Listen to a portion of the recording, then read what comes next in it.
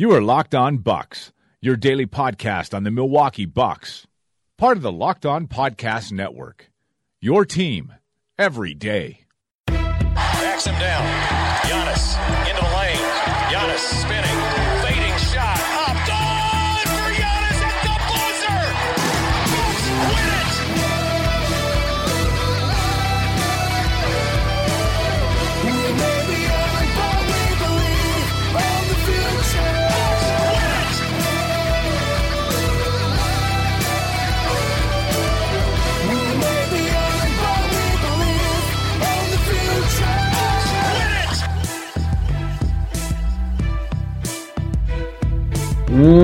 Welcome to Locked On Bucks. I'm Eric Name, Milwaukee Bucks reporter at The Athletic, Wisconsin, and joining me as always is my good friend and the founder of BrewHoop.com, Frank Madden. And Frank, this is I thought I was going to have to do it. It's a really poor response time for an emergency pod. The ambulance showed up a few hours late, and the patient is hanging on for dear life. But yeah, we had a pretty exciting trade deadline, and it turns out the Thon Maker trade was only the beginning of a much bigger deal, which I think dramatically changes the complexion of the Bucks trade deadline and potentially also the ceiling of this team, which I don't think I was expecting to say. No, I was definitely not expecting to say that. For those uninitiated, the Milwaukee Bucks have made a 3-team deal. So what was once Thon Maker for Stanley Johnson turned into something much larger. John Horst and the Bucks decided not to make it official yesterday, which, as the day went on, and I think this morning, as you and I didn't see a press release come across, I think both of us started to wonder, is there something more going on here? And there was. So in the end, the Bucks send Thon Maker to Detroit, and Jason Smith, along with 4 future second-round draft picks to the Pelicans, and then Detroit also sends Stanley Johnson to New Orleans to complete the trade. So in the end, the Bucks give up Thon Maker, Jason Smith, and 4 future second-round picks to the New Orleans Pelicans, and in return, they receive Nikola Mirotic, who is, I think was, to me, one of the hotter non-superstar names on the market. Mirotic this year, 27 years old, career highs in points, 16.7, and rebounds per game at 8.3. He's shooting 44% from the field. More importantly, 36.8% from the three-point line. If you're not familiar with Nikola Mirotic, he is also 6'10" and 250 pounds. So he does kind of get after it a little bit. He does have some good size. So, Frank, I guess, what are you thinking? Well, he's a guy that we've talked about maybe a couple times over the past couple of weeks in the wake of the Anthony Davis trade rumors or trade request. Certainly not in the wake of the Anthony Davis trade, because there was no Anthony Davis trade. But, we use that as an excuse to talk a bit about Mirotic. And, I've liked him a lot. I mean, it's funny. Bucks fans might remember him as the guy who haunted the Bucks a couple of years ago, winning a couple games for the Chicago Bulls. I guess that was last season, actually, early last season. Really kind of sticking it to the Bucks. A couple of games in Milwaukee, and then Mirotic was damaging the Bulls' tank so much that they promptly sent him to the Pelicans last year, and he was great for them as a midseason addition. Really sort of blunted the effect of losing DeMarcus Cousins, pairing really nicely with Anthony Davis last year. Was a really good player for them in the playoffs against Portland, where they beat the Blazers. I was just looking at his numbers. He put up 15 and 10 over a block and a steal per game in that series. And I would say just generally a guy who loves to shoot threes from way out. He's a gunner. There's a little bit of like Mirza Teletovic from a 3-point perspective, except he's also like just a much better all-around player on both ends, really. And, I think just in the grand scheme of moves that could be made on trade deadline. I mean, this is probably about as much as you could see the Bucks upgrade, given really not a lot of holes in that roster right now. And I think his performance against the Wizards notwithstanding, Ersan Ilyasova clearly the weakest link in this rotation right now, and Mirotic, a massive upgrade on Ersan, a guy that figures to take minutes from potentially DJ Wilson as well, which again isn't, I'd say, as needed given how well DJ has played, but just gives them a completely different dimension offensively behind Brook Lopez and Giannis, and can play with pretty much any of those guys. I mean, I think that's a really interesting thing about the Bucks right now. At the forward and center spot, they've just got a lot of interchangeable pieces given the shooting and mobility that those guys have. Brook obviously not mobile, but pretty much everybody else can shoot and do some things. And I think it's just an exciting addition. And again, obviously, some of those picks, two of those picks, late second rounders, if they convey at all. The Wizards picks, those are probably going to be good second round picks. So this was not free, but those were picks that the Bucks just basically manufactured from nothing by taking money off of the Wizards payroll this year, using cap flexibility to basically steal a couple seconds. And this is why we love those kinds of moves, because they enable you to, pick up these little marginal assets on the side. Washington first rounder, second rounder here, maybe another second rounder there, throw some cash out the door, and lo and behold, now it's trade deadline time, and you're adding a player of the caliber of Mirotic, who is, a starting caliber power forward. And, again, it's most likely, and this was the biggest reason why I didn't really think that it was likely the Bucks would land him. I figured they'd have to give up, somebody would give up a first round pick for him. Obviously that didn't happen. And I think the upside is, again, you're not losing a current rotation player. You're upgrading your weakest rotation spot. You're preventing another team in the East from getting Mirotic, which, was sort of how I first kind of stumbled upon him, because I was paranoid the Sixers might get him.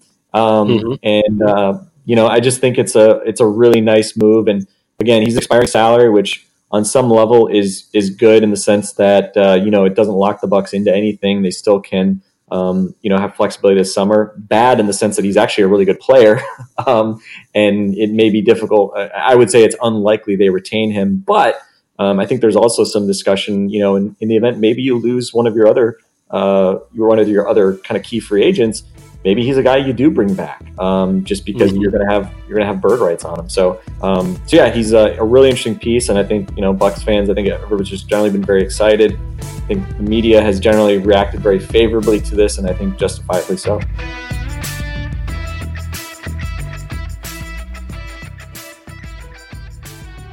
It's funny to think back to a year ago, and you think through the giving up a second round pick for Tyler Zeller, and it was just like, did you just give up a second rounder for like a fringe rotation guy? Like, is that really what happened? And you think through it, and it's like, maybe that's not the best use of assets. And like, as you're thinking through it, it's like, maybe you could convince yourself of that if this team had more serious, like, contending chances.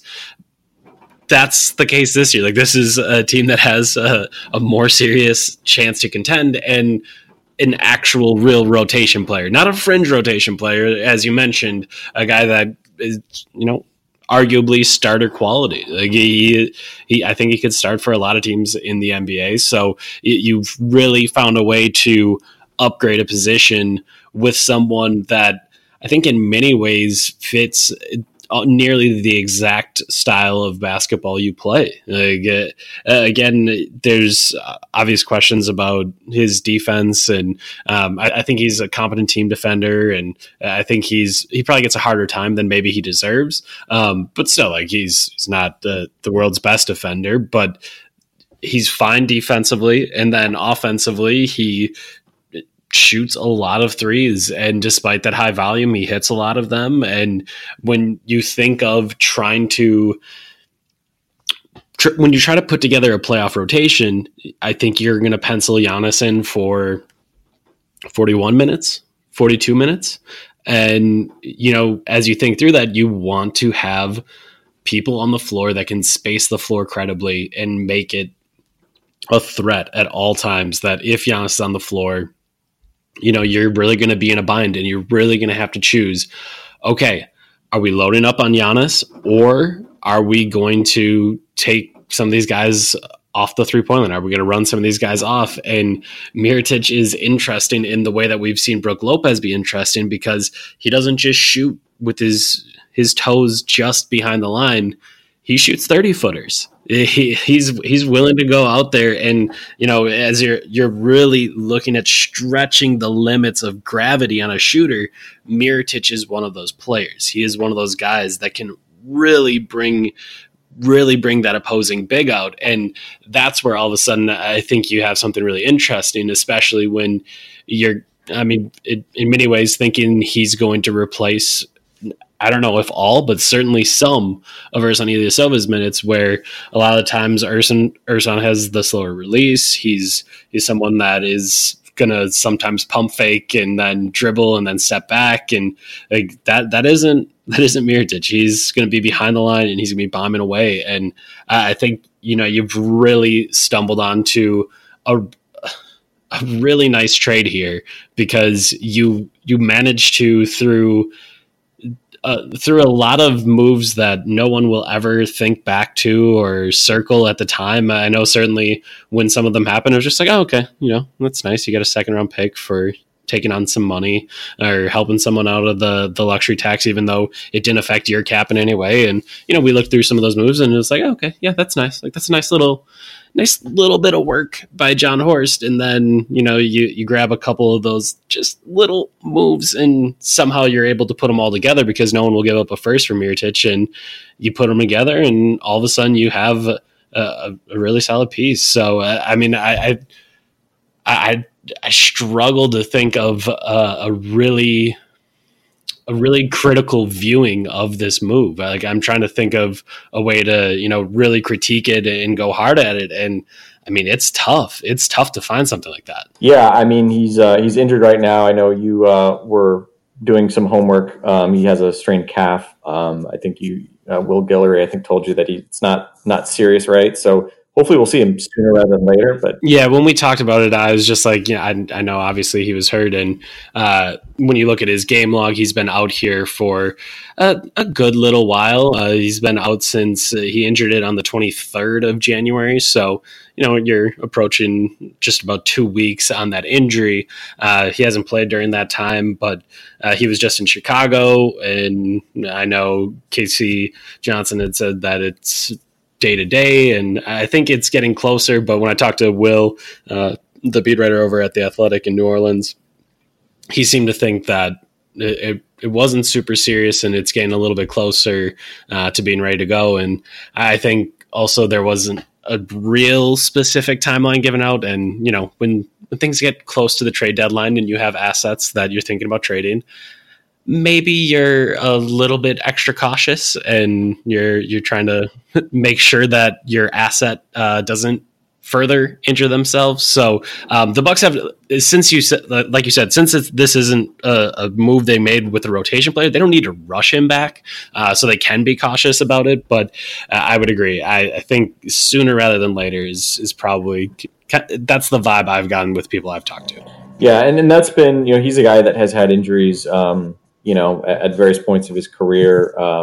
He, I guess, somewhat famously got his face broken by Bobby Portis last season, to start last season.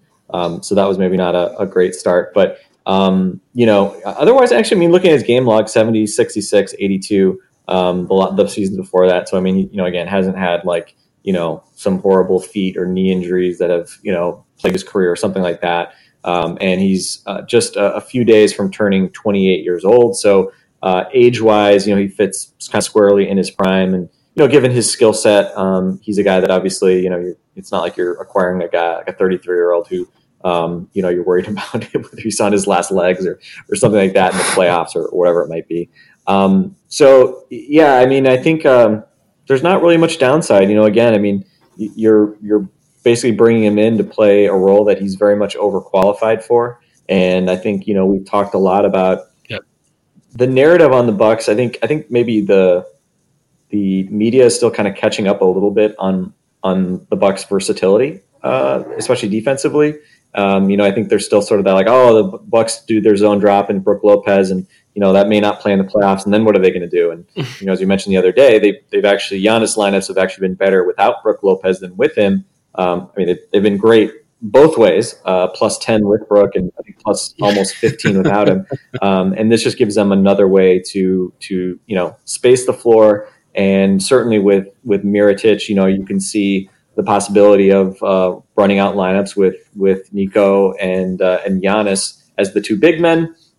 And again, like I don't know who's going to defend the center spot, if that's going to be Mirotic or Giannis, whatever. Especially if you're playing smaller lineups, that might be something you can get away with, especially given, just the offensive talent that you have at those two spots with that lineup is just going to be pretty tremendous. It's ironic that the two best floor spacers in terms of just, gunners who will fire away from 30 feet are 6'10" and 7 feet on this team. So, again, it's just something that teams, look, every team has guys who shoot threes, right? It's stretch fours are not some kind of novelty anymore, but he really puts the stretch in stretch four, and obviously that just gives them a lot of malleability. And also interesting. I think it honestly kind of goes hand in hand. Like, I think if you have a two guard that shoots the ball in that way, two guards are more well suited to defend two guards that shoot a lot of threes. They're used to it. They're quick enough to do that. Like fours and fives, and maybe more so fives. Fours have obviously gotten quite athletic over the years, but still, like those two positions, you don't want to go all the way out to the 3-point line. Like, you want to be closer to the rim to be able to help out with rim protection. So I do think in some ways those things go hand in hand, but that's also very nice for the Bucks. That makes it really difficult for, even one of the moves today, like Marc Gasol. Okay, you want to play against the Bucks? Gasol or Mirotic is going to be in, and you're going to have to stretch yourself all the way out there. And that puts defenses in an uncomfortable position. Yeah, and I think the other thing, one thing when we talked about like what we were trying to think like, what do the Bucks need at the trade deadline a couple weeks ago maybe, and we talked a little bit about like kind of the idea of having like a bench gunner, and we were thinking of it more in terms of like a wing or like a combo forward who could just come out and shoot threes and get hot and just really pressure the defense. And we weren't thinking of a guy Mirotic's size being that player. But he, in a lot of ways, can kind of, really fill that role. He's just much more of a guy that is going to be able to just come out and again, not that he's just like an iso ball player or something like that. Like, he's not Lou Williams or something. But he's a guy that, again, can attack a closeout, and people have to close out hard on him. So he's going to be able to knock down, catch and shoot threes. He's going to be able to attack the basket off closeouts a bit. He has more skill than just being kind of a straight up jump shooter, even though he does take most of his shots from 3-point range. But he's been generally very effective 2-point shooter as well. So 55% this year, has been over 50% the last 3 years, or last 2 years beyond this year as well. So again, he's not a guy that is going to be uncomfortable attacking a closeout like, an Ersan, right? Like Ersan puts the ball on the floor, you're like, what's going on? So yeah, I think when you think about the Bucks and the strength of that bench and the way that they can run kind of bench units and mix and match, having him be out there, you think about some of the like bench heavy units that they run, he could be really valuable in those units, right? Like when you only have like say Middleton on the floor with like George Hill and some guys who maybe don't want to shoot as much. Mm-hmm. We talked about how a lot of guys in the Bucks now, they're looking to shoot open threes. They're not looking to shoot kind of like, all the threes. Yeah, they'll take them all. So I think it's just exciting, and again, I think, ultimately this is a move that you make because you're looking forward to, April, May and June, knock on wood. And I think it's just a really, really exciting thing to see the Bucks make a move like this. And, I think again, it does not project to be easy to retain him this summer, but again, this is a different world that we're living in right now as Milwaukee Bucks fans. Like, going for it is actually like makes sense. You are the best team in the league right now. You've been dominant. Any metric is going to tell you this is the best team in the league right now. And it's not to say they're going to be favorites over the Warriors. And I think right now they're not even favorites in the East. I think the Raptors and maybe even the Celtics are favorites in the East. But hey, that's fine. If you just go out and continue to be the best team, who cares what the bettors do, right? Yep. And certainly this move is one that I think is only going to make you more dangerous in the playoffs. And again, like I don't know, I'm just still really pleasant. I mean, kudos to the Bucks, John Horst, the front office for pulling off a move like this. It's one that I think really says a lot about not just today, but really about the work that they've done all year to put themselves in a position to do this. You mentioned the idea of going for it, and for like the first time as a Bucks fan, like you might actually think this makes sense. And I think the reason why it makes so much sense is because it has changed. Like going for it isn't trying to make the playoffs, isn't trying to get home court. It is getting out of the Eastern Conference and representing the Eastern Conference in the finals. Like that is what it is. And I think it's such an important distinction that, if you make a go for it kind of move, that it is actually obtainable and it is actually an important thing, as opposed to, just getting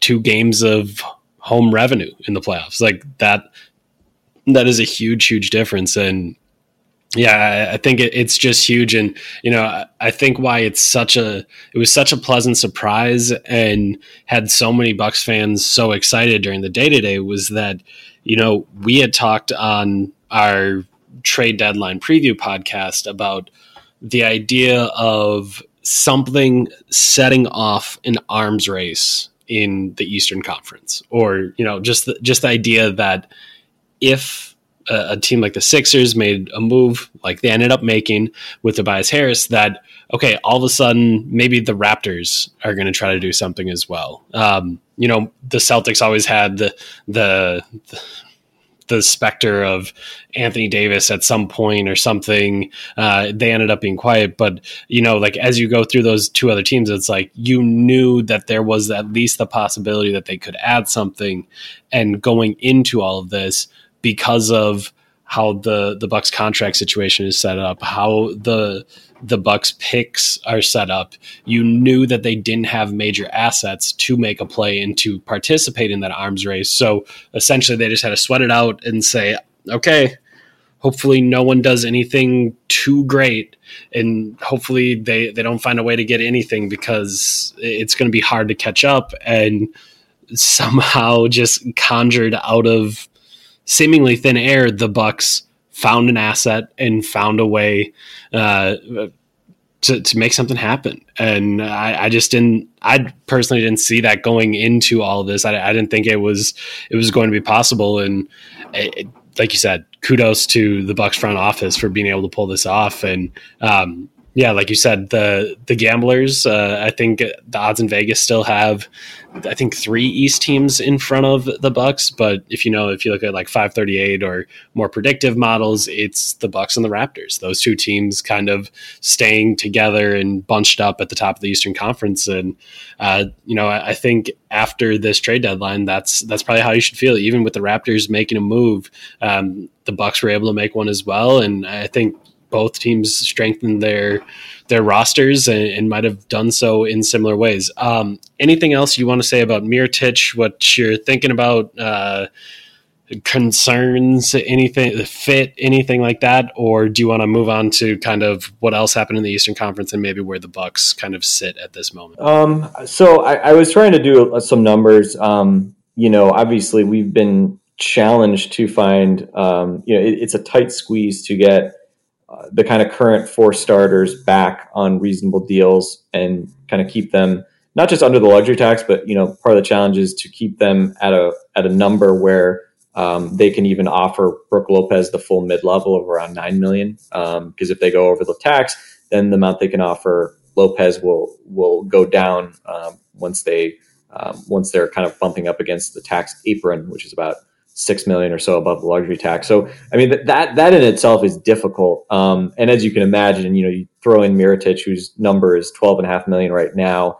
I don't know exactly what his market will be this summer. I think, again, that suspicion is that the market will have a lot of money floating around, and as a stretch four who obviously can do a lot of things, he's not going to, let's just say this, you're not going to get him on a mid-level deal unless something crazy happens or he gets injured or something like that. So, I think when we talked previously, I don't know, my guess was maybe he gets like mid-teens or something like that. And that's obviously would be very difficult to make work with all the other kind of key guys you have on the roster right now. But it's interesting though, because we've talked about, could Tony Snell be moved at some point? Obviously not this season, but maybe in the summer.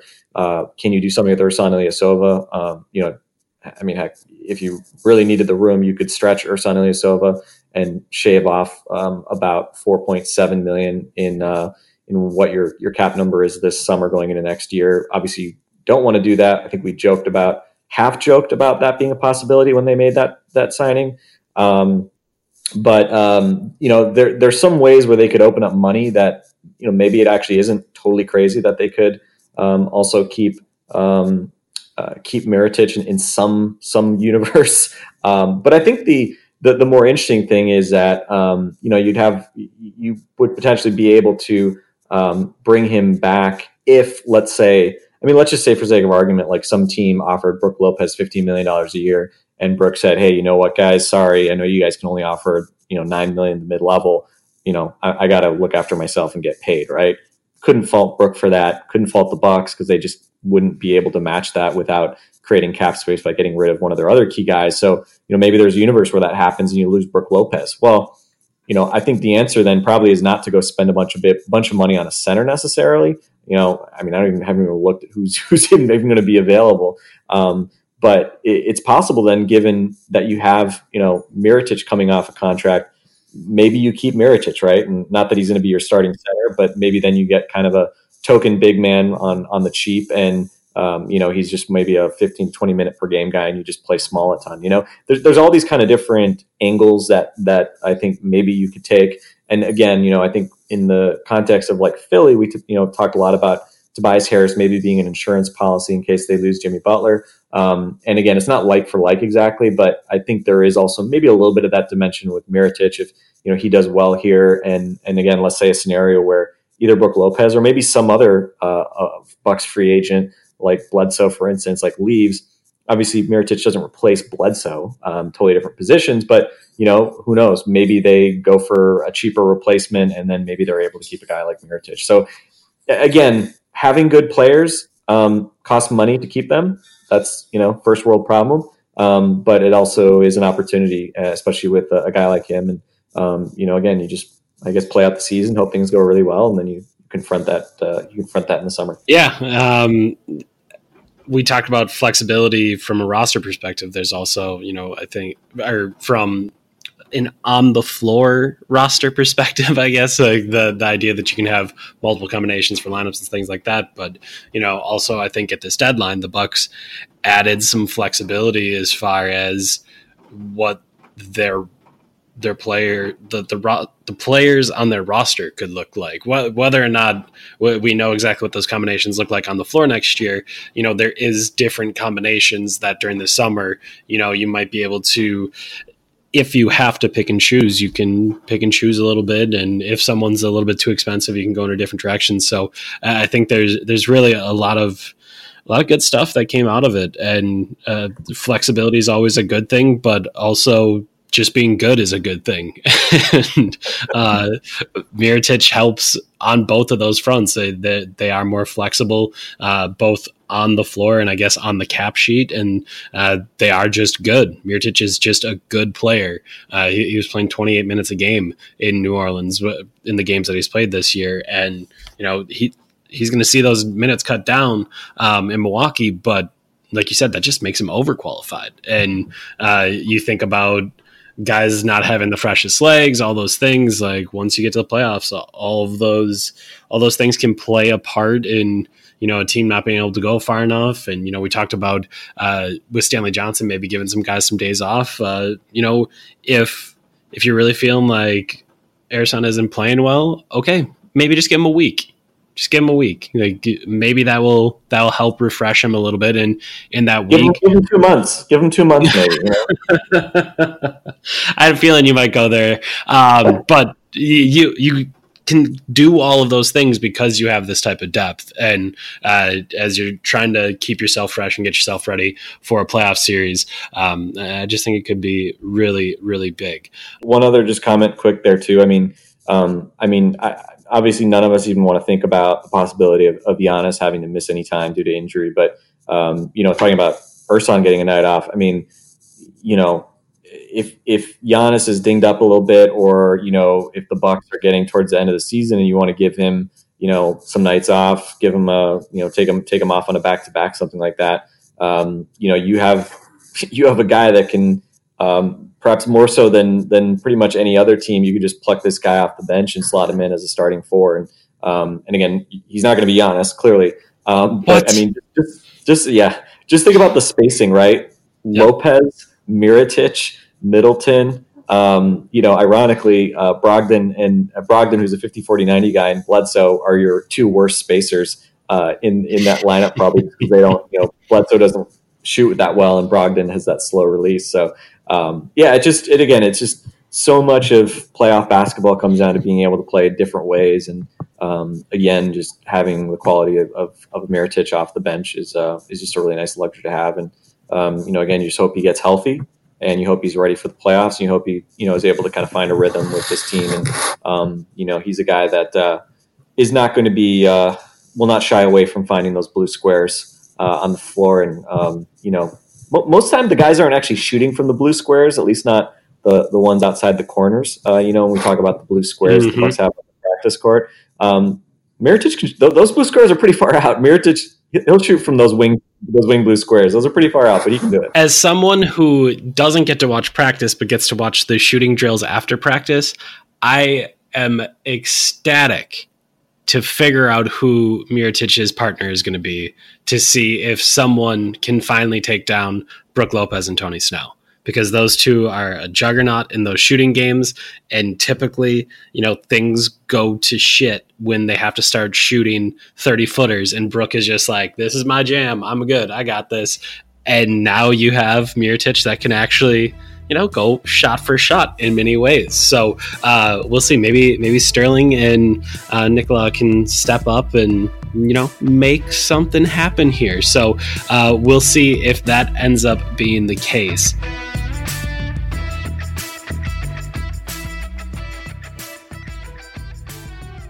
All right, so I guess now kind of moving on to the rest of the Eastern Conference, I think before trade deadline activity started, I think we're to the spot where we both felt comfortable saying the Bucks were the best team in the East. Maybe I'm speaking for you, but I believe that's kind of where we were.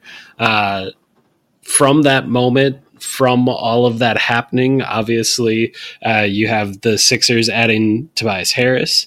We don't quite know what's happened on the buyout market yet. I'm sure that'll unfold in the next couple of days. You have the Raptors adding Marc Gasol. I guess I'm curious, with the Bucks in some ways being able to match by adding Mirotic, do you feel like either of those teams took a leap over, and maybe it's not even a leap, maybe it would just be a hop, but in some ways jumped over the Bucks? No, I think at this point, it's the Bucks are kind of holding serve, and it's up to somebody to, I guess, if I'm going to keep this tennis analogy going, break their serve, right, and really kind of play at a high level for an extended period, which we just haven't seen anybody do enough to really come close to the Bucks, right? I mean, they've been extending their lead atop the East over these past couple of weeks, and I think like an instructive way to think about all these trades, because look, like if you look at it in a vacuum, who are the best players that were traded, among these East teams, right? I think you could make a good case that Tobias Harris is the best player just in a vacuum. You can make the case that Gasol is also a quote unquote better player than Mirotic. But then you kind of peel back the onion and you say like, okay, well, who's actually going to help their team the most, right? Who's going to be the most critical guy in potentially kind of helping their team, especially in the playoffs? And, again, I think it's important to look at it through the lens of who are they replacing and what did the team give up? And I think with Toronto in particular, it's interesting because Valanciunas hasn't been playing, but he was supposed to come back today. He was really good this season before he got hurt. So even though he hasn't been playing, they would have had him, and he gives them a different look, a stronger look, against a team like Philly. And so they had a guy like that, right? Like they had a guy, a bigger, stronger guy who could play and match up with bigger guys defensively before they even got Gasol. And again, Gasol, I'd say probably a better player than Jonas Valanciunas, but don't sleep on Valanciunas. Like I said, he's been really good. But he was fantastic for them this year. Yeah, he also doesn't stretch the floor like Gasol. I think that's maybe the most important thing. Gasol can kind of stretch the floor, but it's just a little weird because first off, they lose some depth. Again, like you're swapping Gasol for Valanciunas, so maybe not a huge upgrade in that regard. And then after that, you lose DeLon Wright and CJ Miles. Miles hasn't had a great year, but I always have visions of him as a pacer just killing the Bucks. So I'm happy to have him not in Toronto. And DeLon Wright has been an important guy for Toronto and their bench. So Toronto, they gave up some stuff. They gave up only a late second round pick in 2024, not late, but a 2024 second. So that doesn't really affect things. But they definitely sacrificed depth to make this move. And it's kind of weird. They've been playing smaller, and obviously Ibaka's been starting at center. We've seen Siakam start to dabble at center, and it seems like that would be more of their identity. And now you get Gasol, and it's like, well, that's kind of a different team now. And again, maybe that is for the best. Again, that does, I think, potentially let them play a little bit different stylistically, given his stretching ability and the fact that he's still a big guy, which Valanciunas couldn't do. But it feels like they may have kind of pushed themselves towards playing a style that may not be ideal. And I just assume that Gasol is going to start, I guess. I don't know. We'll see. So it's an interesting move. I don't blame them for making this move. I totally get it. But I don't think it's like a home run necessarily. And, I think Harris clearly better than Wilson Chandler. I think that's, definitely an easy kind of upgrade to see. They're more of a concern, obviously, around kind of the long-term assets they gave up, not so much the short-term pieces.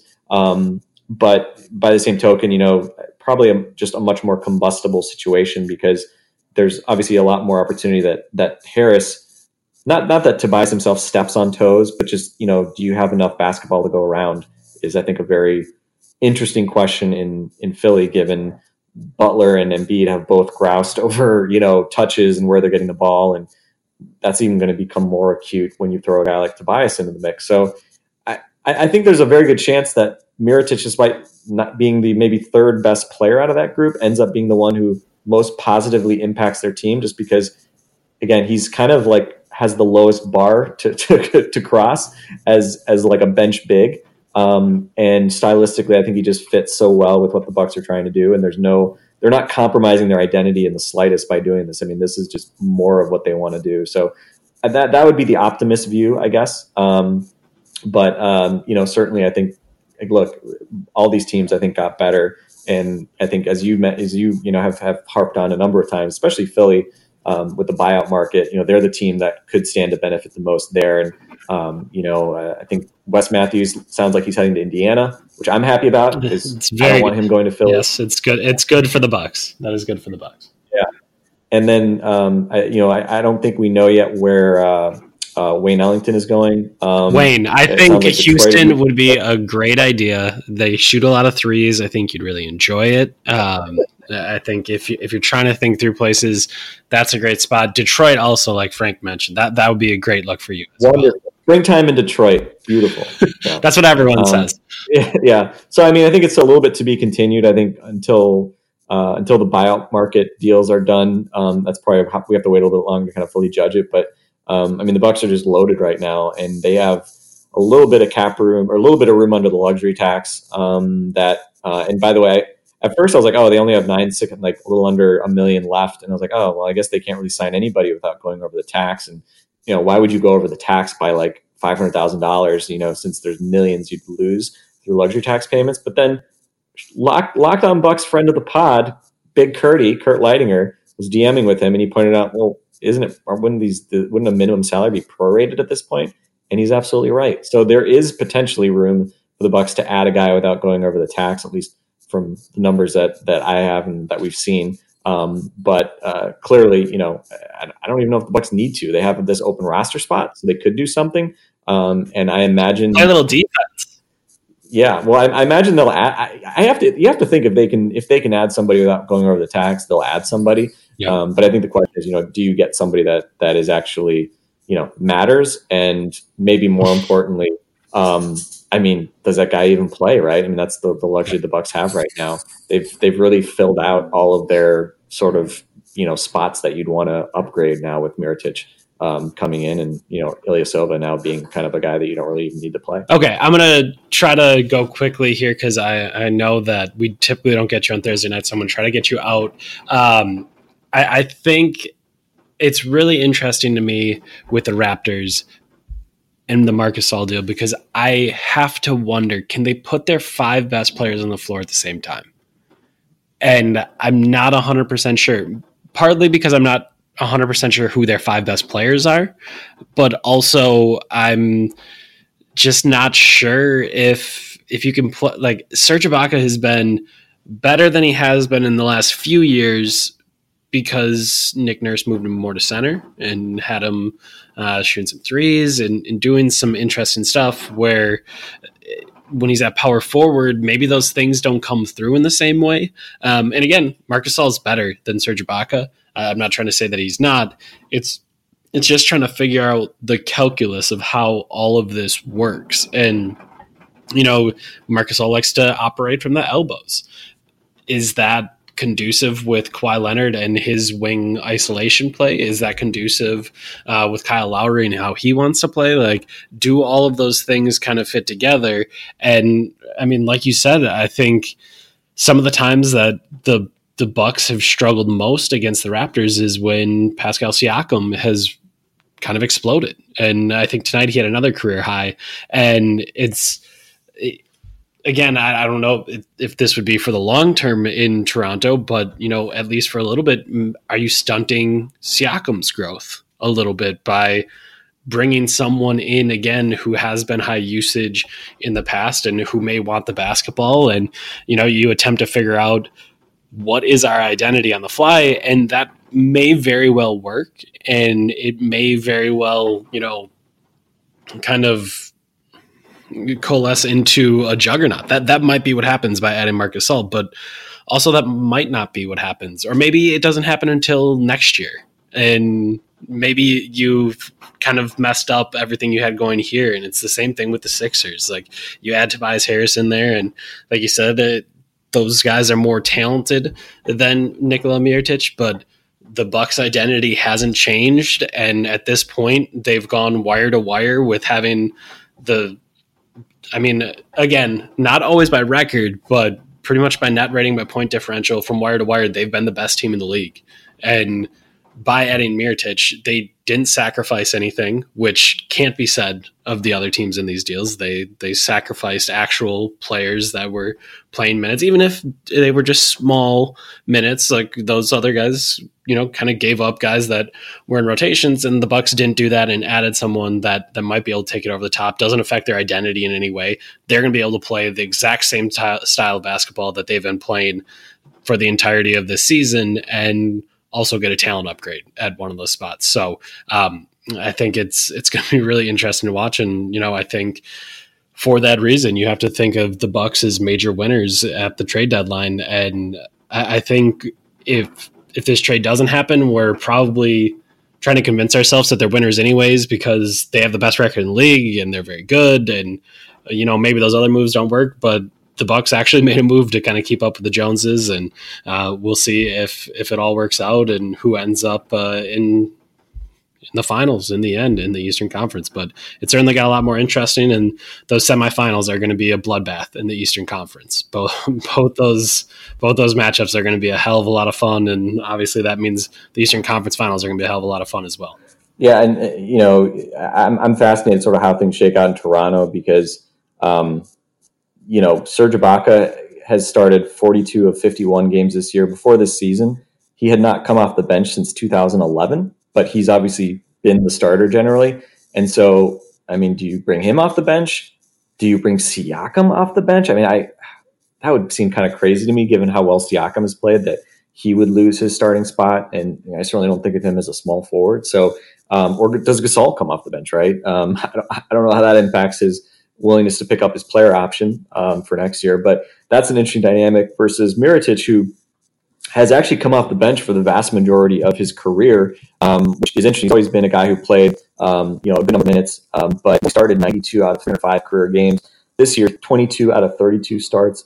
Last year with New Orleans, he started 11 out of 30. So, I mean, he's used to this role. So it's not like, he's a guy who comes in having been a 35-minute per game player, starting every game, and now it's like, oh, you're only a 20-minute per game guy on this team. So I'm curious how many minutes he does get, because obviously, you give up this amount of assets, you want to see the guy actually play, but I'm sure they'll kind of take it slow, with the injury and some of that coming back, and it'll be interesting. Also, I think it's interesting. I mean, kind of just looking at it too. I mean, he's never played more than the 29 minutes per game he's averaged this year. I don't know. Maybe his market won't be as strong. Maybe there is more of the perception that he's a super six man rather than a guy that you'd love to have as a starter, even though he's, like I said, I think he's very much overqualified for that role. But it could be interesting. I mean, he's a guy that maybe there are avenues to bring him back that I'm underestimating. But again, these are good problems to have to figure out how you can bring back good players that are already on your team. So roll out the ball. Let's see how things go. And we're in the weird position now where so much of what happens with the Bucks, I think, is we got to wait for the playoffs and see how things go, and hopefully things go very well. And even if that drives up demand for certain guys on your team, it also, I think, means that the front office and the ownership is going to be that much more interested in running it back with the team that obviously has gelled exceptionally well, and you just kind of hope to keep things rolling. All right. Bucks in Dallas on Friday. They have the Magic at home on Saturday. But that is going to be it for us for today on this emergency pod that really wasn't recorded in any sort of emergency way, but that's totally fine. Happy that you guys joined us for us, and happy that you guys were all clamoring for us to record something in the middle of the day, which neither Frank or I could actually do. So that's totally fine. It all works out. Hopefully you guys enjoy this and you enjoy the Bucks. Maybe it's more of an urgent care pod, not quite emergency room level, but just sort of the, urgent care. I'll sit here and wait with some sick people for a few minutes. It's not that bad. But Nikola Mirotic definitely better than a trip to the urgent care. I will happily say that. I would agree as well. So that is going to be it for us for today. For Frank Madden, I'm Eric Name. This has been Locked On Bucks. We'll talk to you guys tomorrow.